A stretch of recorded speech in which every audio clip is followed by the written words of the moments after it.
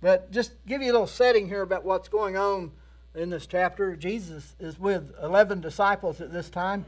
It's in what we call the upper room discourse. It's that time when they went up, in the upper room, and they spent that time together before they left.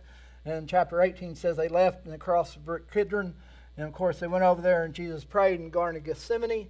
And there they came, remember, arrested him. And then he had false trials, and of course the crucifixion and resurrection. So that's kind of the setting what's taking place. And what's important to me there is we are really looking at the last hours that Jesus had to spend with his disciples, that he was saying things to them here in these last hours that I would think would be very important and hopefully very important to us.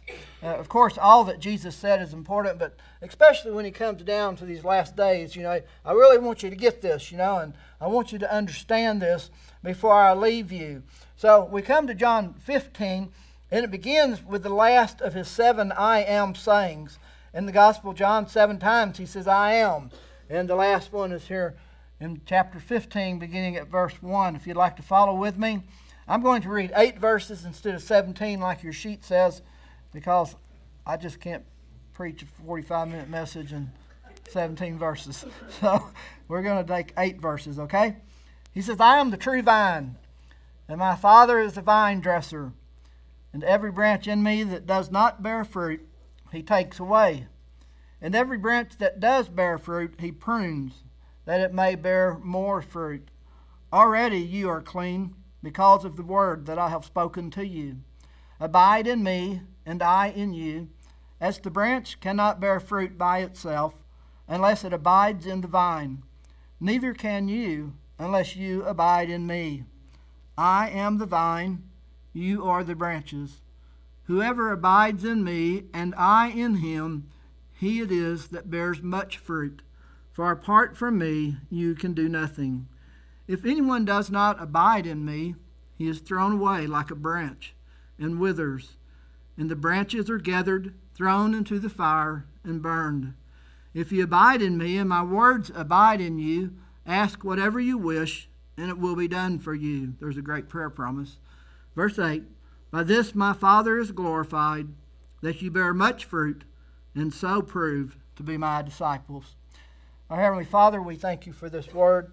We thank you for your indwelling spirit. We thank you for your presence with us today, Lord, as we open this scripture together. Lord, you know each of our hearts this morning. You know the struggles that we have as your children sometimes. And God, I just thank you that you use those to draw us closer to you. And Father, even sometimes the successes that we have in life have a tendency to make us proud. And I thank you that you love us too much to even go that direction in our life. You also bring that to our attention and draw us back to the path you've laid out before us. So, Lord, I thank you for the scripture. I pray that you'll use it in our lives. And Lord, like I said, you know our hearts, you know our needs. Maybe there are those who've not yet believed, and you've been dealing with them and bring conviction in their life and calling them to yourself. And I just pray, Lord, that they would respond to you in a way which would bring honor and glory to you. Pray for your children today that we would see ourselves in this parable, that we would realize that each of us are in this somewhere. And Father, not that it would cause us to doubt, but God, it would just cause us to rejoice in who you are and what you're doing in our lives. Pray that you continue to be glorified. And it's in Jesus' name I pray. Amen. As we begin this, in the very beginning, as I said, this is the 7th I am saying of Jesus as he identifies himself. Of course, today he says, I am the true vine. This is an image that these followers of Jesus, I said 11 because there was 11 at this time. This is an image that would be very familiar to them because God very often used this image to teach the truth of his chosen people, Israel, in the Old Testament. And I just want to read one instance of that to you, and kind of if you can get this picture in your mind of this vine. In verse 8, he says, you, talking about God, you brought a vine out of Egypt. You drove out the nations and planted it. You cleared the ground for it. It took deep root and it filled the land. The mountains were covered with its shade. the mighty cedars with its branches. It sent out its branches to the sea, and its shoots to the river. So there in the psalmist, when he's talking about the Old Testament, the people of God, he's talking about their deliverance and what God did on their behalf, and how he planted that vine, and as that vine grew, how it covered the land and it went out to the oceans. And it's just a beautiful picture of what God had planned for his people. And now Jesus, he comes and he uses that same image, but instead of talking about the Old Testament children of God, he's now talking about these disciples, and he's talking to those who would follow him. Now, this is to be a beautiful image of what Christianity is, that we are branches connected to this vine, Jesus Christ being this vine. And just that same way, if we're not going to get to it today, but verse 16 talks about, I've appointed you to go, the Great Commission, and I have appointed you to bear fruit, the Great Commandment, loving. And he's saying, this is a picture of what the church is supposed to become. And that is my desire for us as a people, that, man, we would just see ourselves as the Lord Jesus Christ sees us. And we would see Jesus as he is. Because when he says he's the true vine, he's saying to us, listen, I am the original vine. I am the true vine. There's no other vine. You cannot connect yourself to something else and have the same results, the same fruit that you have when you're connected to me. So he starts out with that, I am the true vine. I am the one who is the source of life. I am the one who gives every spiritual nourishment in Christ Jesus. All right? And then he says, secondly, in that first verse, he says, my Father is the vine dresser. And this is the exact same Greek word as farmer. But basically, he's saying, this is a vine. He is the one who cares for this. This is one who takes care of this vine. He works with this vine. He lifts up this vine when the branches have maybe fallen in the dirt, and he'll lift it up so it can get sunlight and so that it can produce the way that he desires for it to produce. So he is the vine dresser. Now, as I thought about that, I thought about the picture there in the psalmist again, how it focused upon God. He said, you took them out. You planted them. All right? And it's the same way with us as the children of God. Folks, it is of God. God is the one who called us. God is the one who connected us to the vine. God is the one who is caring for us as the branches. So it starts with God, and not only does it start with God, it also ends with God. Because when the vine dresser would reap the harvest, he would share in the fruit of that harvest. He would eat it and he would trade it. But our scripture teaches that when we bear fruit, the way God desires us to, that he is the one who is glorified, and that we prove ourselves to be disciples. And you might say, well, man, what kind of vine dresser is this? I mean, my goodness, is God sitting up there with some kind of super ego where we have to do everything to please him and glorify him? That's not the issue at all. The issue is we have been created for his glory. And dear brothers and sisters, when we do or we become what God has created us to be, that is when we find the greatest fulfillment and joy in life. So when he says, glorify me, he's not some big old ego. He's also concerned about what is good for us. So he is the vine dresser. He is working on our behalf. He is doing things to us and in us so that we will be producers of fruit. So we have the vine, the true vine, who is Jesus. We have the vine dresser, who is the Father. And then we have the branches. And you see those scattered through these 8 verses, all right? So let's stop and think. He talks about 2 types of branches. Now, when I prayed, I said every one of us would find ourselves in this parable somewhere. And we do. An image, whatever you prefer. It's also an image that he's using to teach the truth. We find ourselves in here somewhere, okay? So I want us to look in this and find ourselves somewhere. Not to make us doubters, but really to be shouters, that we'll rejoice in what God has done and what he is doing in our lives, okay? So let's look at these 2 branches. Hopefully you don't find yourself in this first group. The first group is a group that does not bear fruit. Did you see what the vine dresser does with the branches that do not bear fruit? In verse 2 he said, he takes them away. In verse 6, he says, they are thrown away. They wither, no life, right? They wither. He gathers them and he throws them into the fire where they burn. All right? Now, I tell you what, that verse could shake us up a little bit if we just take that verse and just make a big theology out of it. And regretfully, some people do that. They take this verse and they say, this is individuals who are true believers, and because they didn't obey or they didn't do something they were supposed to do, well, the vine dresser, he walks up to the vine and he just snaps them off and he takes them with him. Okay? That's what some people would say about that.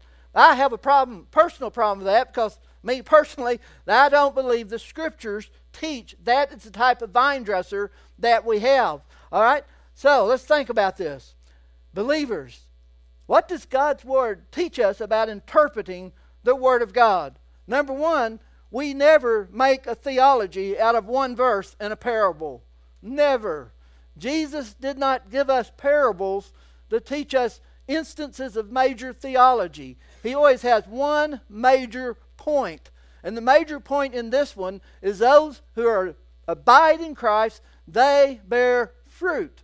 But then we do have these verses like this that we have to deal with. But let's not take this verse all by itself and say, yeah, this is believers that got hooked in. And man, the vine dresser went and said, hey, you're not fruitful enough, dude. Nap.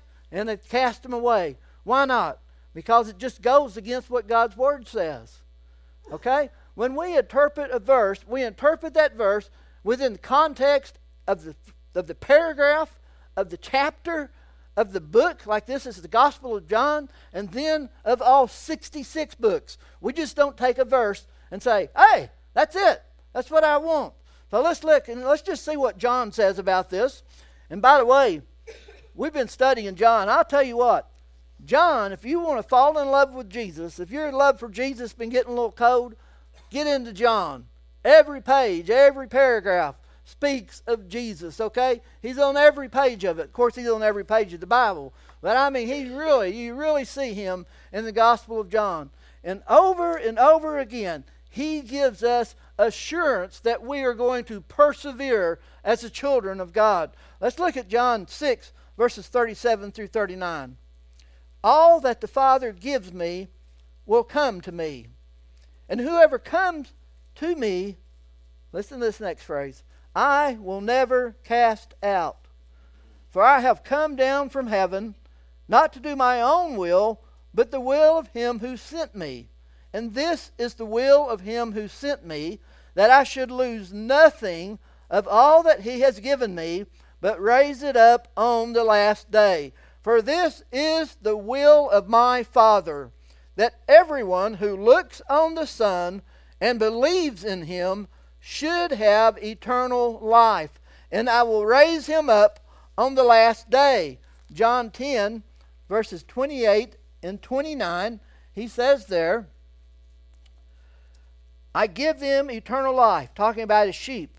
I give them eternal life, and they will never perish, and no one will snatch them out of my hand. My Father who has given them to me is greater than all, and no one is able to snatch them out of my Father's hand. You know, let's look over at one of Paul's writings. And really we could look at more than just one of Paul's writings. Philippians chapter 1, verse 6.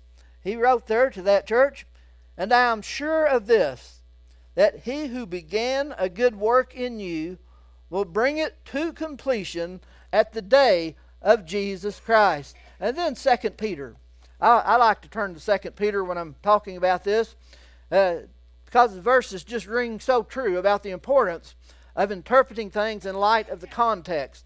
So listen to verse 20 and 21. This is going to sound like somebody who really got saved and they got lost, okay? For if, after they have escaped the defilements of the world through the knowledge of our Lord and Savior Jesus Christ, they are again entangled in them and overcome, the last state has become worse for them than the first. For it would have been better for them never to have known the way of righteousness than after knowing it to turn back from the holy commandment delivered to them. Now, if we just look at those verses, stop there, it's pretty easy to say, you know what? That is teaching someone who's really came to a knowledge of Jesus they can be lost again. Let's look at verse 22. Context. What is the true proverb? What the true proverb says has happened to them. Who? The people we just read about. Okay? What the true proverb says has happened to them.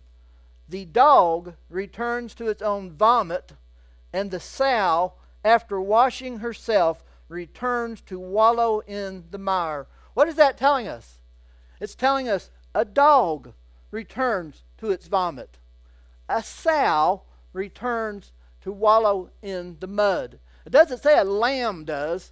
It says a dog and it says a pig. In other words, what it's saying to us there, referring back to those people, they've never had a changed nature. They're still the nature of what he would call a dog. They're still the nature of what he would call a pig.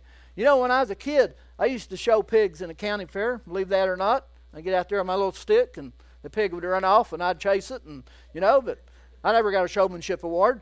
But anyway, I would show pigs, and I'll tell you what, we'd take those things the day before and we would wash those dudes, and we would take the clippers and burr their old hair down, and we'd put powder on them if they're white. Y'all know what I'm talking about. We'd get that pig clean, and we'd take him out there and we'd show him, and he was one clean pig. I tell you what, he was still a pig.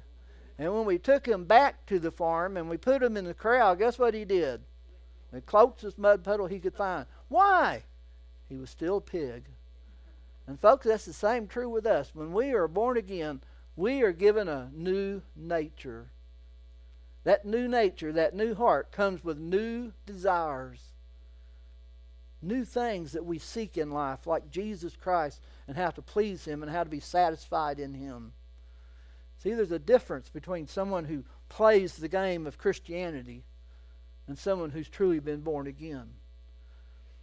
See, these fruitless branches are those who have all this outward appearance of a believer, but inside they're spiritually dead. Judas is a really good example of that. It was a chapter before this, in chapter 14 or 13. And Judas, he was up there with the 12 in the upper room. Judas got his feet washed by Jesus. Jesus, all the time knowing this was the one who was going to betray me, Jesus instituted the Lord's Supper and even handed a morsel of bread to Judas and then said, go do what you must do. And Satan entered into him. But listen to what verses 13, 28, and 29 say. I just marvel at this. Now no one at the table, who was at the table? The disciples. No one at the table knew why he said this. Jesus said this to Judas. Some thought that because Judas had the money bag, Jesus was telling him, buy what we need for the feast, or that we should give something to the poor. My point there is this. Judas spent 3 years with those other disciples. And those other disciples never questioned his loyalty to Jesus. They thought he was one of them. See, what I'm saying is, folks, we need to be careful. We can play these external games. We can dress ourselves up in religious clothes and religious language, and we can like to hang out with Christians because they're really neat people, and we really like to be around good people. And all the time, we're dead inside. All the time, we don't have that spiritual life that only Jesus Christ can give us when we are connected to the vine. Now, am I saying that to cause you to doubt? No, I'm saying that to let's see the glory of Christ in this. He keeps us. He causes us to persevere. But dear friends, we have a responsibility in our life as well to respond to the grace of God. I also would say this morning to you that Jesus is speaking a word of judgment to them.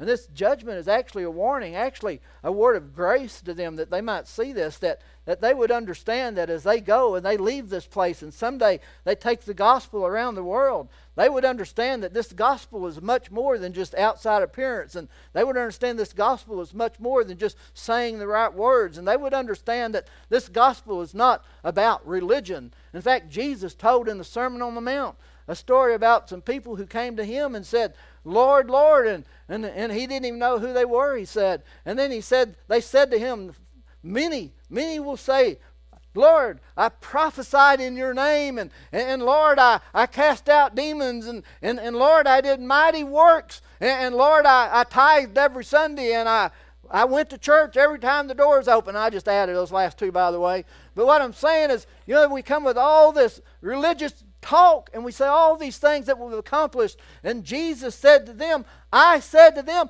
I never knew you.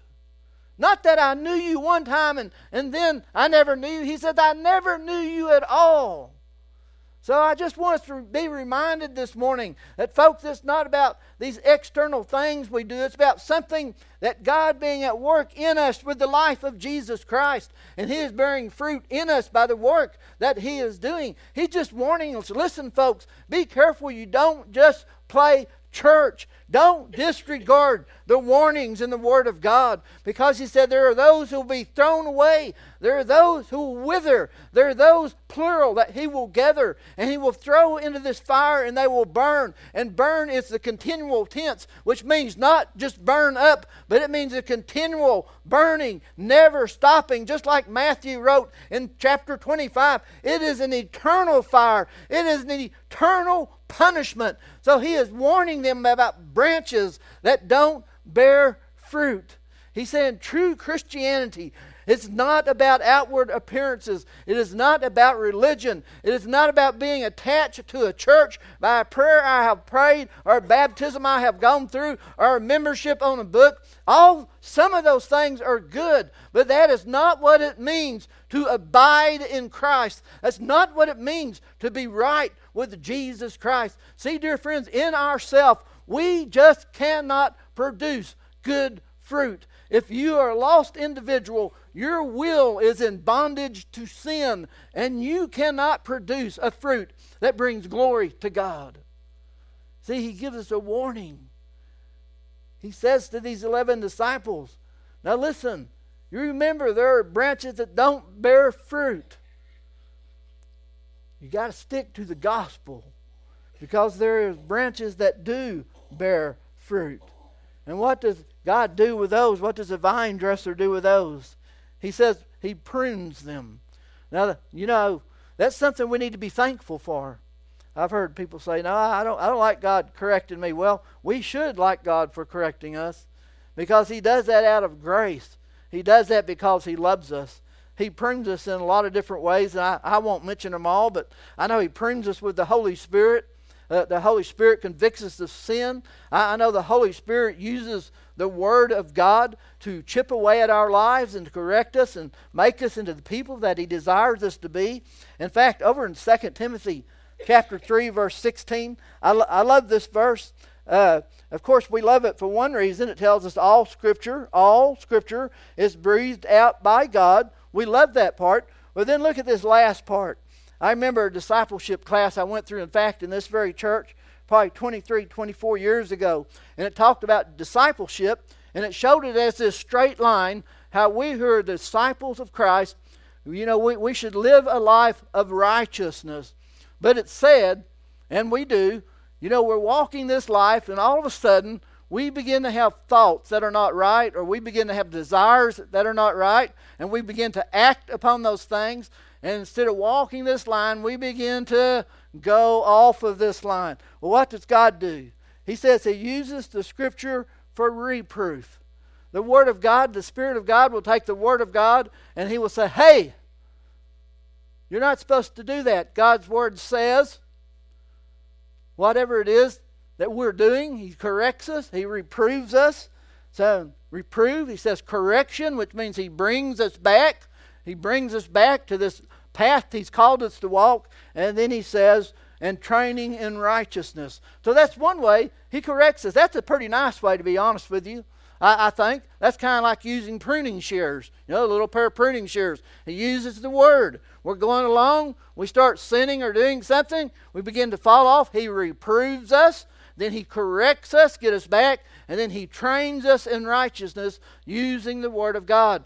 So that's one way He prunes us. Another way that He prunes us is that great chapter in Hebrews chapter 12. We're not going to read it for time's sake, but if you would take time this afternoon to read Hebrews chapter 12, verses 5 through 11, talks about the correction or the chastisement of God. And it says how He chastises only His own children. You being chastised says you're a child of God, okay?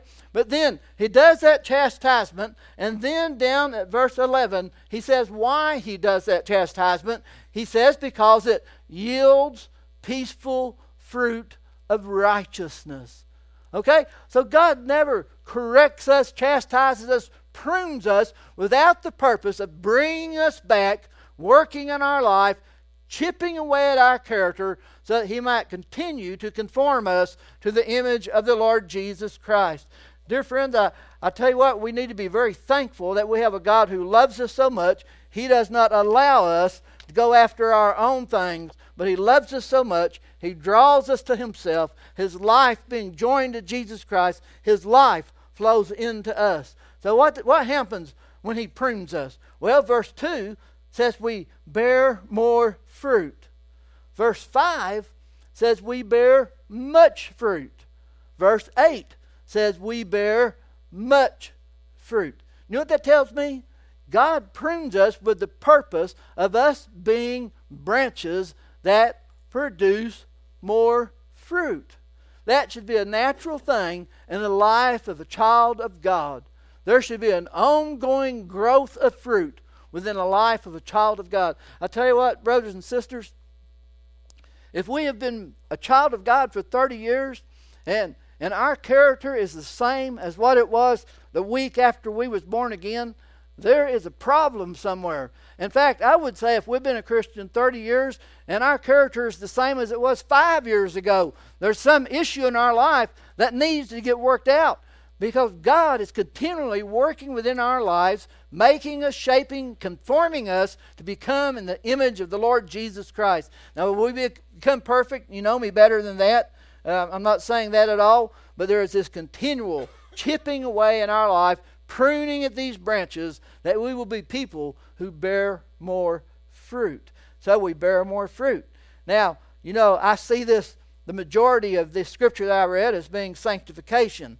And what I mean by that, sanctification, we have in two ways, and I'm sure you've heard this before. There's positional sanctification, where when you are saved, you are set apart by God. Okay, that is a positional truth. We are righteous in Christ Jesus.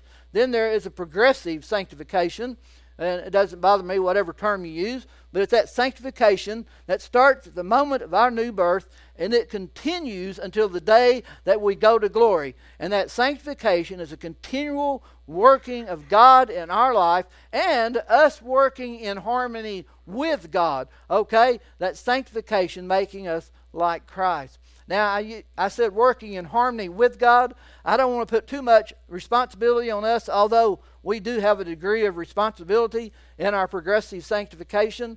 But we need to remember, we who are the children of God, we do what we do because the Spirit of God dwells within us. I guarantee you, when we love somebody, it's because the love of God has been shed abroad in our life by Jesus Christ. When we have a bubbly smile on our face, and it's not because of the situation around us, but we just have joy in our life, it is because the Spirit of God produces joy within us. So we need to always remember it is because God is at work in our life. He is producing this fruit. Now this scripture also deals with, I guess justification would be the best word to use. You know, there's so much really that happens at that moment when God makes us alive. It's hard to say, this happens first, this happens second, this happens third. You guys may have that all figured out. I don't. But you know, there is this time within that working of God that we are clean, that we are made righteous, that we are regenerated, we are made alive. Now I want you to look at verse 3. And I'll go back to verse 13 with this again, or chapter 13 with you again too. But verse 3 says, already you are clean because of the word that I have spoken to you. Now verse 7 says,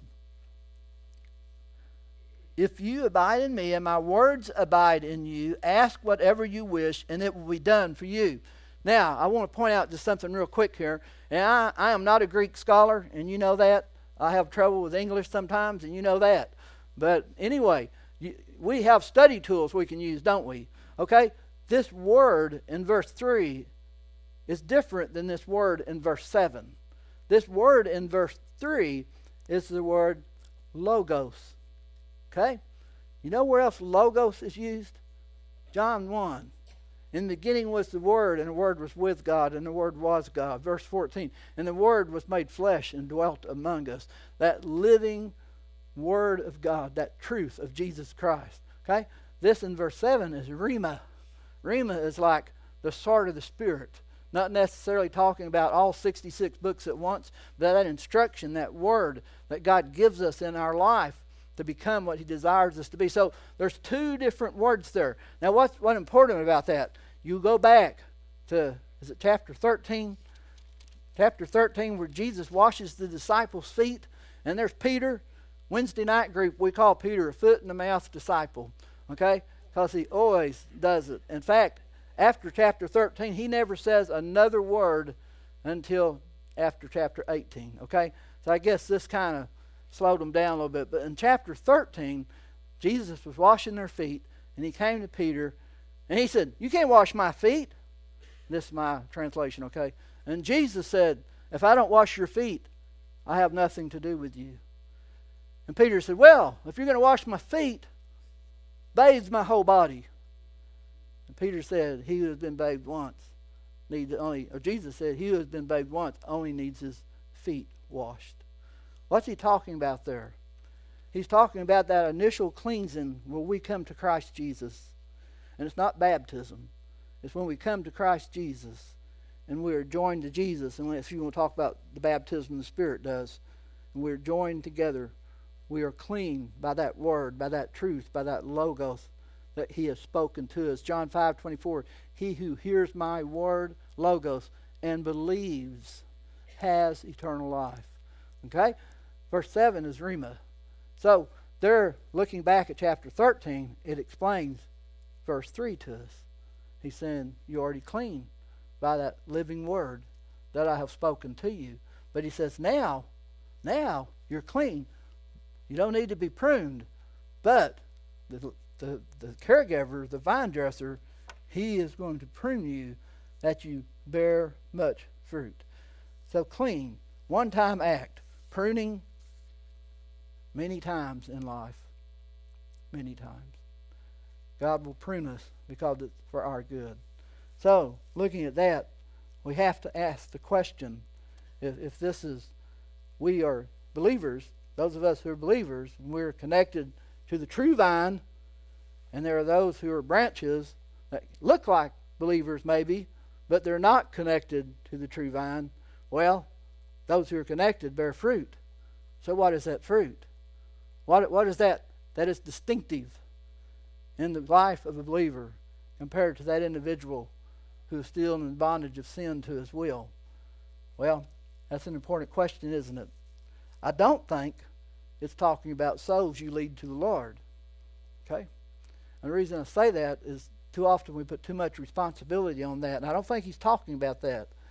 Could it be included? Yes, and I wouldn't fight you over that.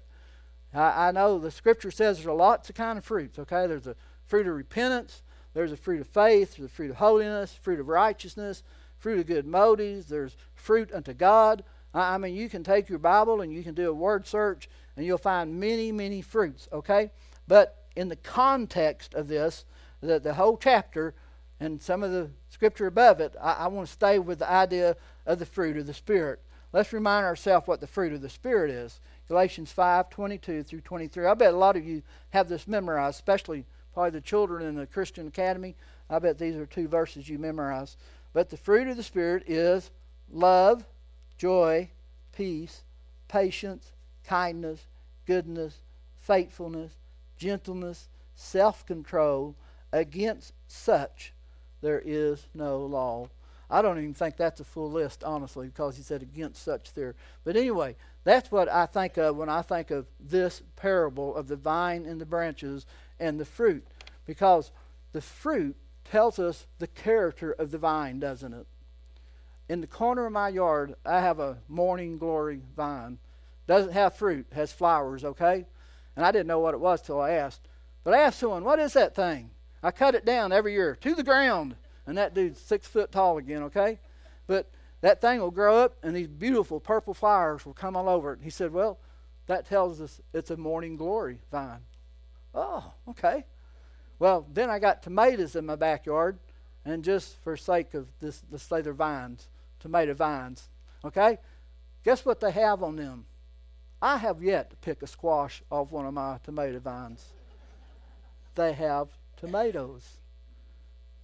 The fruit tells us the character of the vine. And in my mind, when we're talking about a living branch attached to the living vine and the life of that vine flowing through that branch and bearing fruit, I would think that fruit is that which bears the character of the vine. So I look at those kind of things: love, joy, peace. And one reason is because those three things are mentioned in the context of the upper room: peace, love, and joy, the fullness of joy. So we who are the children of God, we should be bearing fruit that reflects the character of God. Okay? And when we go out of this place, as he says later, go and bear fruit, man, when we go out, we go with the Great Commission. Of course we do. But what if we go with the Great Commission and also we go with the idea that Jesus said, go and bear fruit? Bear fruit that reflects the life of Jesus Christ. What if you go over to somebody's house that can't do something for themselves, and you go over there and you love them and you serve them with joy and the peace of the Lord Jesus Christ?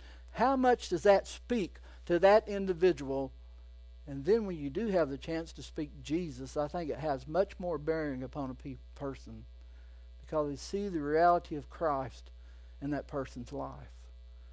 So he tells us to bear fruit, and bear fruit that brings glory to the Lord Jesus Christ. You know, I want you to know, and I'll remind you again, that God is the one who does this work, and of course we work in accordance, in harmony, I should say, with God. Philippians 2:13, for it is God who works in you, both to will and to work for his good pleasure. Hebrews chapter 31, 20 and 21, now may the God of peace, who brought again from the dead our Lord Jesus, that great shepherd of the sheep, by the blood of the eternal covenant, listen, equip you with everything good that you may do his will, working in us that which is pleasing in his sight, through Jesus Christ, to whom him be glory forever and ever. Amen. See, that is the life, that is the fruit that Jesus Christ bears in the life of the individual who is attached to him. So that makes me ask myself a question: is my desires and my affections and my behavior and my words and my deeds, because they come from my heart, or are they with things which reflect Jesus Christ to this world? Are they? See, I believe that's the call. That's what God has appointed us to, he would say later in verse 16. See, brothers and sisters, fruit means there is life. Fruit means that tomato vine out back is alive. It's bearing fruit. My squash plants are dead. You know how I know? They're not bearing fruit, and they dried up. Fruit tells me there is life. And we who are the children of God, we should be bearing fruit to reflect back to our Heavenly Father. Just like verse 8 says, we will glorify God and we will prove we are his disciples. How? Bearing fruit. So, last question. We've talked about what are these branches, and the vine and the vine dresser, very clear to us. We talked about the branch that bears fruit and the branch that does not bear fruit. So let's ask ourselves another question, which I probably have answered several different ways. But this: how is this fruit possible? How is it that I can bear this fruit that reflects the character of Jesus Christ? Well, first, let me start at the very beginning. There's got to be that connection. There's got to be that uniting to the vine. That uniting to the vine, which God says is a work of grace through faith. That he joins us to Jesus Christ. No longer are we under the law, but now we are under grace. He would say in Romans chapter 7, we are joined with the life of Jesus flow through us. So my first question to this group would be, are you joined to the vine? Do you have the vitality of the life of Christ within you? Because that life is what flows through us and bears fruit. Are you joined to Jesus? The second question I would answer for us today, are we abiding? I like the word persevering. Some like the word secure. John used the word abiding here. Are you abiding? Well, this word means dwelling. It means remaining. It means being at home. But it's used in two ways. One way that it is used, it means to remain in a place. Like if we were to leave today and Drew decided he didn't want to go home, so he was just going to spend all day here, guess what? He would be abiding in this building. It talks about in a place. I bet he don't do that, but it talks about abiding in a place, okay? That's one way it's used. It's not used that way here. The way it's used here in our text, it means the continuing condition of a person. So when we abide, there is a continuing condition of a person. So what is the continuing condition of a person who is abiding in Christ? There's a condition of life. We abide in His life. How do we abide in His life? We trust. We rest. We believe He is who He says He is. And we believe He will do what He says He will do. And it's faith. We just rest in Him. And we remain in that condition because of what He is doing in our life. We rest because we know that He is sufficient. We rest because we know that He is the one who satisfies. We rest because we know how much we need Him. We rest. And it is the believer who rests in Christ who bears fruit. And He prunes us so we bear much fruit. Verse 5. Apart from me, you can do nothing. That's a pretty plain, simple statement, isn't it? Apart from me, you can do nothing. We just can't. We cannot do anything that will satisfy God on our own. It's a work of God from the beginning to the end. And I know that I cut out those later verses because of time, but I'm going to point out verse 16 anyway, if I may. And I kind of alluded to this a little bit earlier. He says, Jesus speaking, you did not choose me, but I chose you. And I appointed you that you should go and bear fruit, and that your fruit should abide. And another prayer promise, so that whatever you ask the Father in my name, He may give it to you. Did you hear what he said there? Same kind of words he used about the nation of Israel. I chose you. I appointed you. What did He appoint to us? To go and to bear fruit. Back to that illustration I used earlier. What if instead of putting all this pressure on ourselves in our going, that somebody had to pray the prayer, or somebody's got to be saved, or I'm a failure. What if we put going and bearing fruit together? What if we saw ourselves as people who are called to go with the good news of Jesus, but not only speaking that, but our lives matching our lips. Our lives being lives of love, peace, joy, long-suffering, righteousness, all those things that bring glory to God. See, I said at the very beginning, every one of us would find ourselves in this parable somewhere. You got to be. That's one thing about John. Man, he makes sure you know there's only two groups of people. There are two groups of people, those who believe and those don't. Those who are connected to the vine and those who are not, because they're not bearing fruit. He always makes a clear distinction. So, with a clear distinction from the Word, every one of us in this place, I guarantee you, are in one of those two places. You're a person who is connected to the branch, the Lord Jesus Christ, in a vital union, or you're a person who is disconnected because you have rejected the promptings of the Holy Spirit. You have refused to believe on the Lord Jesus Christ, and you're just doing your own thing. You just don't accept Him. Two groups. But then in that group of believers, there's those, it should be every one of us.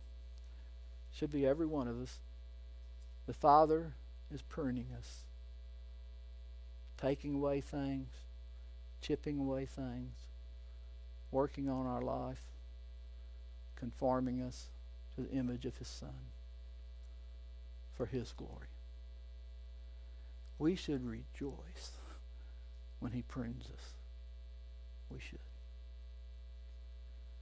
Let's bow together. Lord God, I just thank You for Your word. Lord, I know there's probably much that could be said that I didn't. But I pray, Lord, that what's really important is what Your Spirit does today in the lives of people. God, You know each of us. You know our hearts. God, You know those maybe today still they are just resisting and rejecting the work of Your Spirit. You love them. You're drawing them. And I just pray, Lord, today for resistance to crumble. That today, Lord, would be the day that they really just say yes to You, that they just no longer resist, but they just surrender to You as Lord and Savior. That You just make the words that they have heard from friends and pastors and different places, You just make that word today just convict them and convince them of their sin and of the truth of Jesus. And I pray for Your people who are gathered here today. God, help us. Don't ever let us get into that thing of playing religious games. Let us always remember that true Christianity is about being connected to You, and that it's Your life that matters. God, thank You for loving us. Thank You for seeking us and calling us, saving us, satisfying us. In Jesus' name I pray.